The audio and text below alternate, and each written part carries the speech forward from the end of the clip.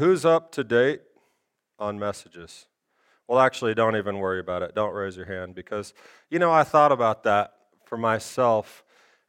It's hard for me sometimes to listen to recorded messages. Like if I'm not there, it's sometimes hard for me.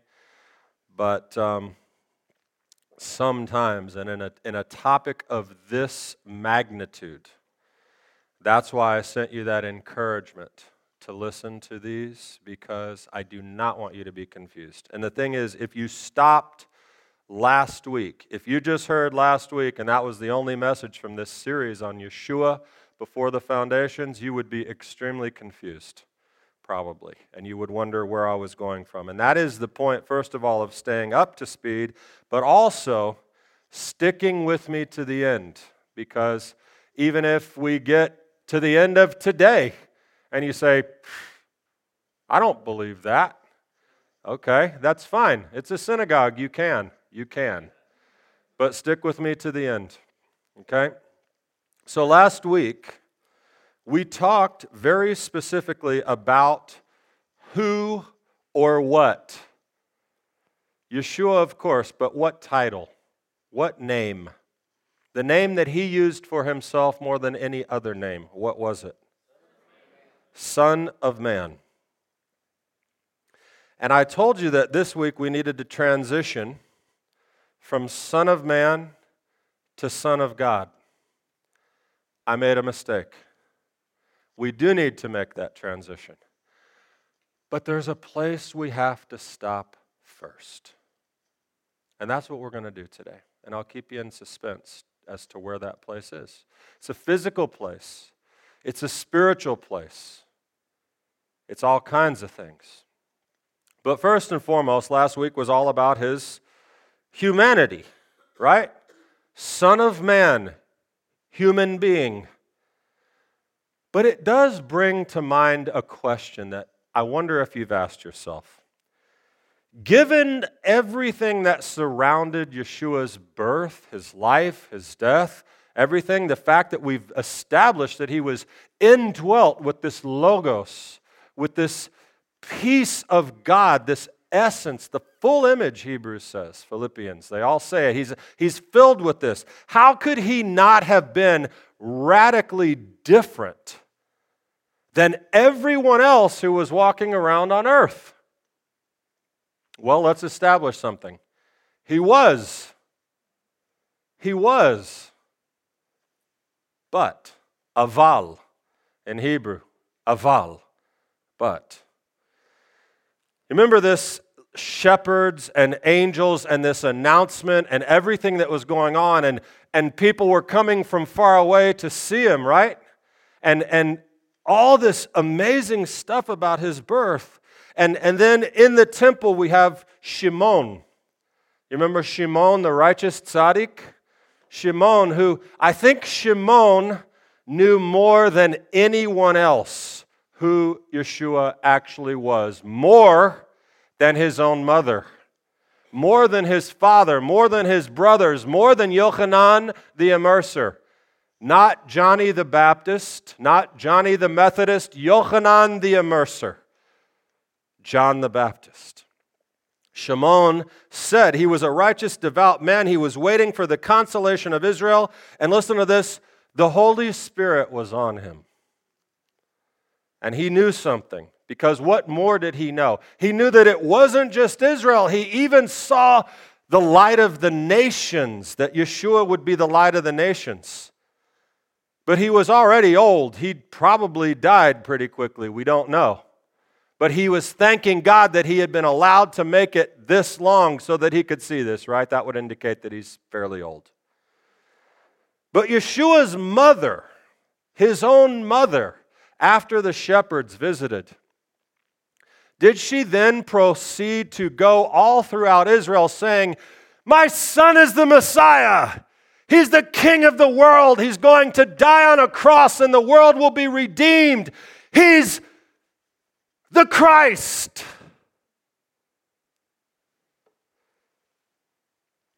After the shepherds, Miriam guarded these things and pondered them in her heart. Luke 2. They were astonished at his understanding and his answers. I told you there was something different about him. They were astonished at his answers. Strangely enough, remember this is Luke 2. This is where he's gone to the temple at 12 years old. He's having a drash. He's having a conversation with the teachers and the scribes. And, he's asking questions and giving answers, and they're amazed. And even his own parents were astonished. But when they said, "Why did you do this?" And he says, "Where else did you think I'd be? In my Father's house." So often that is said, right there is a declaration that he is God, Son of God. There he is in my Father's house. Is he your Father? Do you ever refer to God as your Father? Of course, we can't get from point A to point B in that statement. But his own parents didn't even understand it. That's what the text says. It says they were confused by his answer. They were astonished and didn't understand. Doesn't it seem, given everything that had transpired, that they would totally understand that answer? When he says, "I'm in my Father's house," and knowing what Anna had said and what Shimon had said and what the shepherds had said and the angels had said, doesn't it seem that that would be crystal clear when he says, "I'm in my Father's house"? Yes or no? You would think. But what does it say at the end of Luke 2:51? But Miriam, his mother, kept all these things in her heart.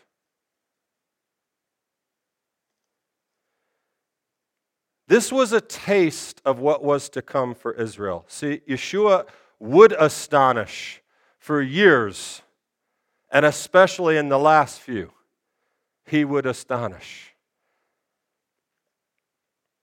But we have a very limited sense of his young life, his Son of Man, his human life. It's not that it wasn't important, but I have this sense that, and I think it's easy to derive, that we don't hear a lot about his young age, his young days, because why? He was growing in wisdom and stature before man and God. He was living his life, and he was doing all the things that we talked about last week. He was being tempted in all things. He was doing what you and I do. But he was growing in stature, favor, and wisdom before the Lord. As a human being. Aval. But something happened. This something is reported in all the Gospels, including John, who, by the way, omits a lot of things. I don't know if you've ever really paid attention to how different, of course you have, to how different John is. Which is why it's, of course, not called a synoptic gospel. It's not one of the three that all are similar. It's radically different, very mystical, and John does not share very important things in his gospel. The temptation, the transfiguration, the Last Supper, the baptism. You won't find those in John. But this thing that happened, this event, this you will find in all four. Any guesses? Any guesses? All right. Let's let Yochanan the Immerser tell us. John 1:29. The next day, you can read along if you have your text. It's easier to follow. The next day he saw Yeshua coming toward him, and he said, "Behold, the Lamb of God who takes away the sin of the world. This is he of whom I said, after me comes a man who ranks before me because he was before me. I myself did not know him." Okay, I'm already confused. I myself did not know him, but for this purpose I came, baptizing with water, that he might be revealed to Israel. And John bore witness. I saw the Spirit descend from heaven like a dove, and it remained on him. I myself did not know him, but he who sent me to baptize with water said to me, "He on whom you see the Spirit descend and remain, This is he who baptizes with the Holy Spirit. And I have seen and I have borne witness that this is the Son of God. Man, there is a lot in that. There is a lot in that text. But some interesting tidbits. This is John the Baptist, cousin of Yeshua, whose parents intimately knew the story of who Yeshua was. Or in some way, right? How do we know? Elisheva says, "Who am I that the mother of my master, the mother of my Lord, would grace us with her presence?" John himself, what did he do when he first met Yeshua? Right. Surely he knew the story, but that does not seem to be the case. How is it that these years later, he says, "I didn't know him"? It's interesting. And there's a chronology there that's very confusing that we'll talk about after, because he says, "I saw him that he was the Lamb of God," but then he says, "I didn't know him." Which one? Well, it could be both. And we can't really know. But the thing is, maybe, just maybe, when he saw him, just the same type of Holy Spirit reaction that he had in his mother's womb took place when he saw Yeshua coming. And he jumped and he knew and he said and he saw. However, he did not know. And then it says, "I confirmed it." He says, "I testify that I heard God tell me, the one who the Spirit comes down, lands on, and descends, this is him." And then he says, "This is the Son of God." "For this purpose I came, that he might be revealed to Israel. I've seen and borne witness. I did not know, but I can testify with my own eyes. Something has happened here." Where? Something has happened where? At the place I told you we needed to stop between Son of Man and Son of God, and that is at the Jordan River. That is at the immersion. That is at the incarnation, if you will humor me as we go that far. And I will say, at this encounter, this awakening, this, I don't even know how, I don't have the words to say everything that happened here. But I want to say this as a caveat before we move forward. I want you to remember from the beginning of this series and everything I've told you this. I am telling you what I believe to be true. Someone told me, I said, "I'm giving a message on Christology." They said, "Oh, that's easy, because there's no real answers, because no one can really know, so it's less burden of proof." Well, not really. This is extremely difficult material. But I'm telling you what I believe based on prayer and study. I'm not telling you you have to believe this. I don't know how you couldn't, but no, just kidding. We spent all that time last week talking about Yeshua's humanity and its vital importance, but I also told you the danger of stopping there. It's like stopping at the cross. You know those people? "How are you, man?" "Oh, I'm just staying at the foot of the cross. I'm just remembering what a despicable, foul human I am and how I look up and see my Messiah hung there." Don't stop there.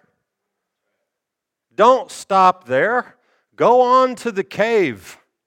Go on to the rolling away the stone. Go on to where he says, "The same way I ascend is the same way I'll descend." Don't stop there.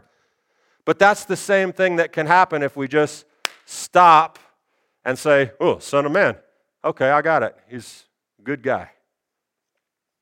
So I'm saying, listen to me. Here in the Jordan River, something happens. Something happens. A massive transformation, awakening, explosion, though we may not see it with the naked eye. John saw something. The Spirit descends. Ministry begins. The very next section, what happens? He meets Nathanael, and what does Nathanael say to him? You are the Son of God. Something happened there. And last week I asked you this difficult question. If Jesus were God dressed as a man walking on earth, is it significant that he did not sin? If Yeshua were a man, really just God, but in a man's suit, is it significant that he did not sin? Who knows my answer? The answer is no, it's not significant that he didn't sin because God can't sin. God is unable to sin. What is absolutely remarkable and worthy of constant consideration in your love of, adoration of, gratitude toward Yeshua is a man who could live that way, who could live spotless, tempted in all manner of temptation, but sinless, without sin, perfect. And we can't say from there, yeah, but he was God.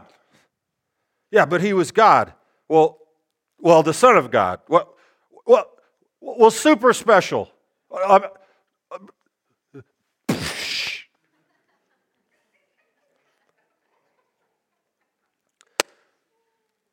Why the immersion? Why the baptism? There are two massively important questions that I want to suggest have two answers, though I believe both are simultaneously correct. First, I wish that I could take credit for this first answer in particular, but I must give credit to those great minds who come before me. Rabbi Lichtenstein, G.B. Caird, that's about as far a spectrum as you can get. New Testament theologian, masterful, brilliant mind, George Bernard Caird. Lichtenstein from the 1800s, Orthodox, Messianic Jew. But amazingly, they have a very similar understanding of what happened. Daniel Lancaster, I can't forget him. His series, Chronicles of the Messiah, is a must for people's shelves. It's a must. I describe it as an awakening. Of what? Of what? Yeshua's full awakening. As John says, he on whom you see the Spirit descend and remain, this is he who baptizes with the Holy Spirit. And he saw it. And he said, this is the Son of God. And at this moment, as Yeshua is filled to immeasurable quantity with the Holy Spirit, the awareness of the mission, excuse me, the mission, the awareness of the position, the awareness, the full awareness of what he had been made for. His foundations from before the earth, yes, but now a clear realization, truly a Blues Brothers moment on a mission from God.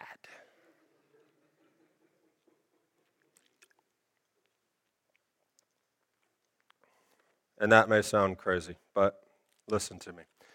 As Rabbi Lichtenstein suggests, if the Logos, the Spirit of Messiah, the Mimra, the Dibber, if that which is fully and completely God were revealed in all its fullness in a man, the flesh is devoured.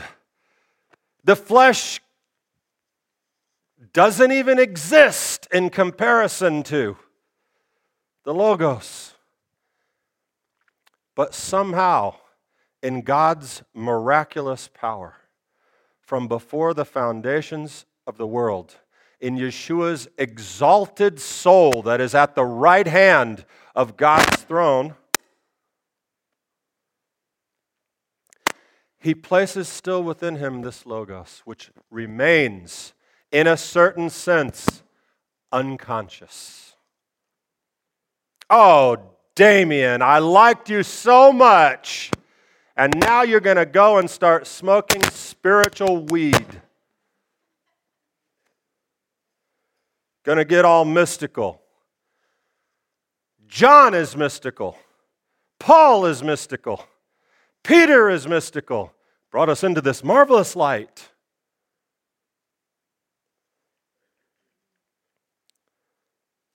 As this Spirit descended, the voice from heaven, Caird says, his human personality was taken up into the divine.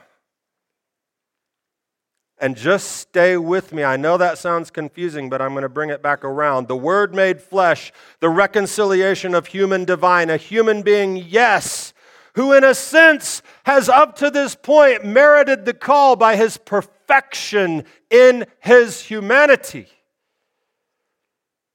But planned from the beginning nevertheless, but still in some kind of sense, like the other people that he interacted with, seemingly unaware of sorts. And all of a sudden, after the Jordan River, people begin with the Son of God. He begins with the Son, what the Son does, the Father, talking about this Father-Son language and connection. Something happened there. Miraculous, wonderful, amazing. Man, as Lichtenstein says, exalted soul of Yeshua, yet unconscious logos, now awakened. Why would I have told you all that stuff about those other people not knowing him? Because the suggestion is that even, and I know you can say it's heretical, but listen to me, it makes total sense that even Yeshua himself, until the Father, his Father, awakened within him the fullness of his glory, his mission, his purpose, may even have been, to some degree, existing without knowing.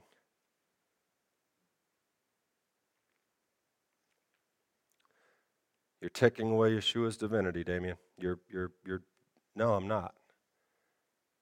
It's in there.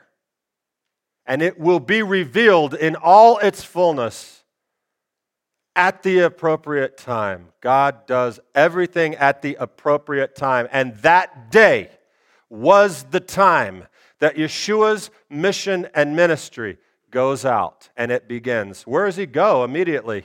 And who takes him there?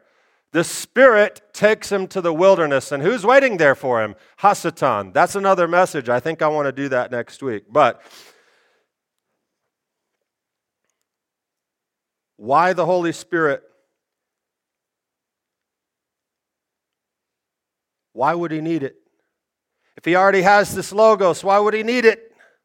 And thus the first reason is because the Ruach HaKodesh in Yeshua was the ignition. It was the explosion. It was the light that lit the fuse. It was the beginning.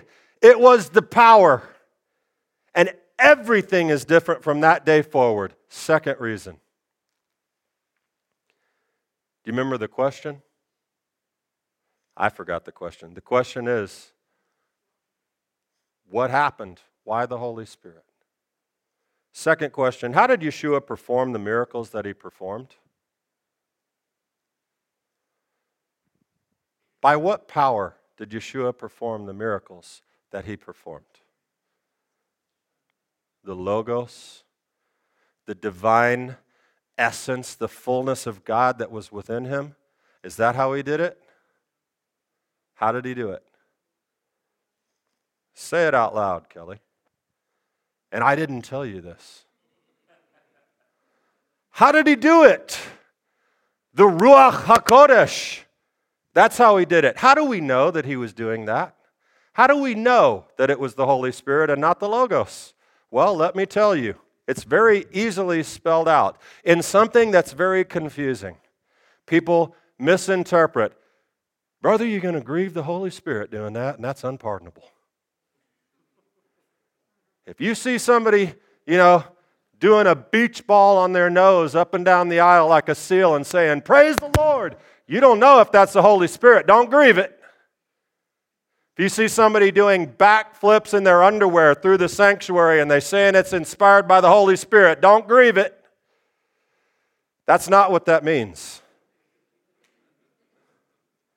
That is not what that means. We're in Mark 3 and Matthew 12. Mark 3 says, "Truly I say to you, all sins shall be forgiven the sons of men, and whatever blasphemies they utter. But whoever blasphemes against the Holy Spirit never has forgiveness, but is guilty of an eternal sin." Because they were saying he has an unclean spirit. Who did they say he was doing the miracles by? Beelzebub. Oh, that's a crazy name. Beelzebub. Matthew 12, "And whoever speaks a word," listen to this, whoever speaks a word, 12:32, "whoever speaks a word against the Son of Man will be forgiven." Did you hear that? "But whoever speaks against the Holy Spirit will not be forgiven, either in this age or in the age to come." Unpardonable sin to blaspheme the Holy Spirit. And I asked myself many years, what does that mean? Have I done it? Am I guilty? Am I unforgiven? Am I going to hell? Christian commentary says, Jesus is telling them, if you don't believe in me, you're destined for doom. And he does have some things. He says, basically what he says is, sovereignty to the Father, as always. As always. And the scripture escapes me right now, but I'm thinking back to John where he says, believe, how does he say it? Believe not in me, but believe in the one who sent me, my Father. That's a weird thing to say for traditional Christian understanding. But this is just yet another instance of the Son of Man, Son of God's submission to the higher authority of his Father. Who's doing the work? The Holy Spirit. Where is the Holy Spirit from? God. It is the Spirit of God. So who's doing the work? God is doing the work through Yeshua in the Holy Spirit. And he is saying, how dare you give credit to Satan for what God is doing? Let's go to channel 7. We'll just have to let Darren figure out how to edit this together because I don't want to miss it. Now I got to stay behind this thing. And if I fall asleep, that'll be bad. I like to move around.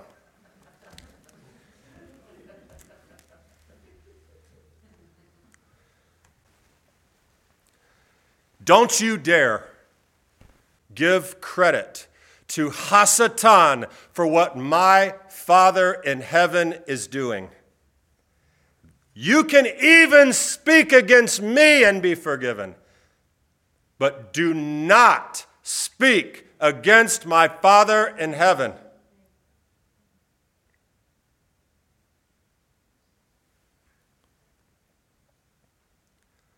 It is, in my opinion, not the divine Logos performing these miracles. It is the Ruach HaKodesh, which he received from his Father in the Jordan River when something happened. Amazing, remarkable. That will be revealed. You see, the Logos will be revealed. When will it be revealed? At the resurrection of Messiah Yeshua, at the ascension of Messiah Yeshua, at the return of Messiah Yeshua. He's working through this Ruach HaKodesh, which he received at the Jordan River. And the one who feels like I'm diminishing his position here by saying something negative about his miracles, they say, well, he did miracles like nobody else ever did. Elijah raised from the dead. Elisha raised from the dead. They raised people from the dead. Peter, miracles. Paul, miracles. Moses, miracles. Honi the circle drawer, miracles. How? The same Holy Spirit with which Yeshua used to perform the miracles that he performed. Now, that is a blanket statement that can be misinterpreted. There are things that he did, speaking with certain authorities, that only he could say. Okay? I'm understanding that. But which one of those miracle workers? Which one of the guys I just mentioned, which one of them rose from the dead? I know Elijah never died. Which one rose from the dead and ascended to heaven and is seated at the right hand of God? Which one? None of them, because they did not have the Logos. And I know, my friends, that this message is going to be extended. I apologize for the length, but we can't shortchange this. We can't cut a corner here on something this important. And so while we're making sense of mysteries like grieving the Holy Spirit, let me pose another one. John 14:12. Truly, truly, I say to you, whoever believes in me will also do the works that I do, and greater works than these will he do, because I am going to the Father. How? How in the world can we do greater works than Yeshua? How? We can do greater works that by the fact he received the Holy Spirit to do great works, by our belief in him, we too receive the Holy Spirit. And there are a whole bunch of us who have received the Holy Spirit. And 13 of them versus 4 billion of us, or however many there are, that are supposed to have the Holy Spirit should be able to do greater things. By my example, the Father will send you the Spirit. Now listen to this. This is amazing. In 14:26, we've talked so much about shaliach, shlichim, about messengers. Maybe you got this, maybe you didn't. 14:26. But the Helper, the Holy Spirit, whom the Father will send. How will he send him? In my name. In my name. That's pretty significant for Yeshua's exalted position. In my name, he will teach you all the things. The Spirit is our seal of betrothal to Yeshua. Why did he need it? To give it to us. Again, not to beat my beloved George Caird to death with quotes, but this is just too good. If Jesus is to be the pioneer, he must open up a new road which others will be able to follow. He must therefore have no powers at his disposal which are not also available to them. What does that mean? It means he was not God-man, super God in a God suit. He possessed the Ruach HaKodesh and worked through it, which he received at the Jordan, which he gave to you. And you have the same power and can do greater things. That's what that means. Well, why not just give us the Logos? Why do we have to settle for the little Holy Spirit? It's not little. Compared to the Logos, it might be. But let me tell you why you don't have the Logos. You ready? Are you ready? Because you can't handle the truth. No. Because you're not Yeshua. He's the only one. He's the only one. Human form, filled in the image and the fullness of God. So you got the Holy Spirit. Don't grumble. And with that said, there's one last thing I don't want to miss about the Jordan River. Why was he even there? Why was he even there? What was John's baptism for? As far as we know, our whole lives are staked on this claim that Yeshua would have nothing to repent for. I mean, mikvah, immersion, is a purity thing for sure. And believe me, Yeshua would have been in the mikvah. He would have been in the mikvah. He would have, are you ready for this shocker? He would have participated in ceremonial purity in Israel. Why? Because it's in the Torah. Why? Because he's Yeshua. Why? Because he followed the Torah perfectly. But he didn't need a baptism for repentance, did he? No. Furthermore, there's this strange statement in Matthew 3:13, 15. Then Yeshua arrived from Galilee at the Jordan, coming to John to be baptized by him.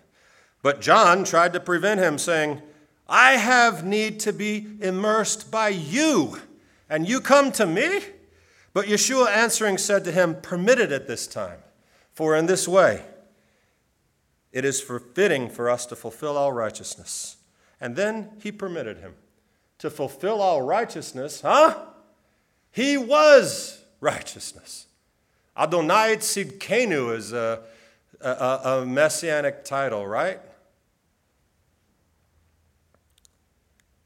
In this case, to fulfill all righteousness, the right way of doing things. Messiah equals anointed one, right? Smeared, anointed. Pour the oil on. Do what you're going to do. Anoint him. Messiah, anointed one. But in order to be the anointed one, according to all righteousness, there must be one who announces and anoints the anointed one. Logical, right? We have a biblical precedent for this. Who did Samuel anoint? Who did Nathan anoint? Shlomo. Solomon. So we see, what do we see? A prophet anointing the king.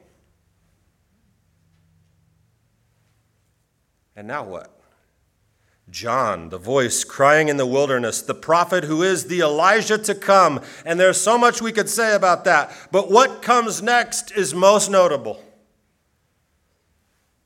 In verse 16 and 17 of Matthew 3, after being immersed, Yeshua came up immediately from the water, and behold, the heavens were opened, and he saw the Spirit of God descending as a dove and lighting on him. And behold, a voice out of the heavens said, by the way, when it says behold, do you know what it means? Listen up. This is extremely important. Behold, a voice out of the heavens said, this is my beloved Son, in whom I am well pleased.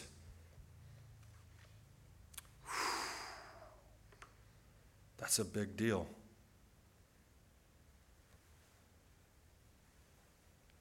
Some have argued, and I will not, that this was the point at which Yeshua became the Son of God. I won't argue that because I don't believe that. I believe he was the Son of God from before the foundations of the earth. I believe that he is, was, and will be.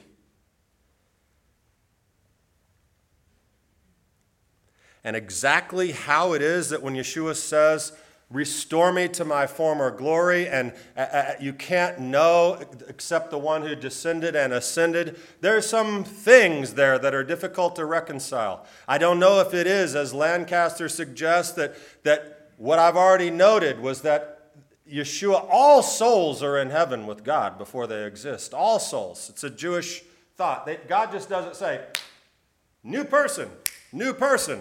Jewish tradition says all the souls that will ever exist have been created and are in heaven at the appropriate time, because God likes timing. He sends that soul and it becomes a person. But you see, Yeshua's soul, which existed in its exalted form, however we can get there, I can't tell you exactly, was with God before, but not in the form of a human body, and not, I suggest, in a form that he, sitting here in Jerusalem, can think back to say, I remember when I was that formless spirit, exalted soul to the right hand of God. I remember that. Here becomes the awareness, the fullness. In him, the fullness of deity dwelt. And there it is, brothers and sisters. We have worked so hard to establish that from before the foundations of the world, Yeshua, God is salvation, was chosen and existed as the coming Messiah. But the whole point of today is simple. Yeshua of Nazareth lived as a man for 30 plus years before that day at the Jordan River. Anything less than fully a man, capable of sin, capable of failure, anything less diminishes his work. That day, in that river, in the land of Israel, the Messiah, the Son of Man, Son of God, heard the voice of who? The Son's Father, directed to him. Who was he speaking to? Everyone else around? Everyone else around? He's speaking to Yeshua. And Yeshua accepts the mission. And he says, though Yeshua may have sensed his calling prior, he went to the Jordan River. He went to the temple at 12 and engaged. He clearly was different. We're not going to try to ever say anything different than that. He may have sensed his calling, but that day, via the Holy Spirit, he received from heaven the word, my beloved Son. And the associated power of the Spirit would guide his mission on earth. And from that day until now and forevermore, Yeshua is the Son of God. And in receiving this Holy Spirit at the immersion, we see the ultimate humility, the acceptance of the mission, and the approval of his Father. You are my Son, in whom I am well pleased. Now get out in the Spirit and let Satan tempt you in the wilderness. We need to look at that next week. But you see, I got ahead of myself. Because last week, Son of Man, to go right to Son of God, if we don't stop here at the Jordan with Yochanan and Yeshua, we miss something very vital. To see the activation of the Logos, to see the power of Yeshua's miraculous deeds, to see the acceptance of the mission by truly becoming actually one of us. That's another side thought on the baptism, on the immersion, is that Yeshua is becoming absolutely like one of us, being baptized for repentance when he had no need.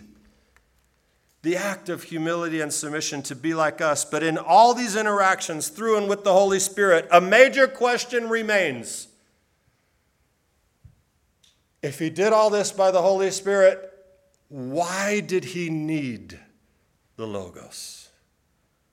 Why was it there? What is this? What is this crazy talk? What are you getting at? The Logos, what did it do for him if the Spirit was the instrument and that was the awakening and the activator and all that? The Logos, the fullness of God within him, is the source of his sonship. The foundation of his relationship to the Father and the source of divinity as the Son of God. And next week, we will explore the fullness of the Son of God. Shabbat Shalom.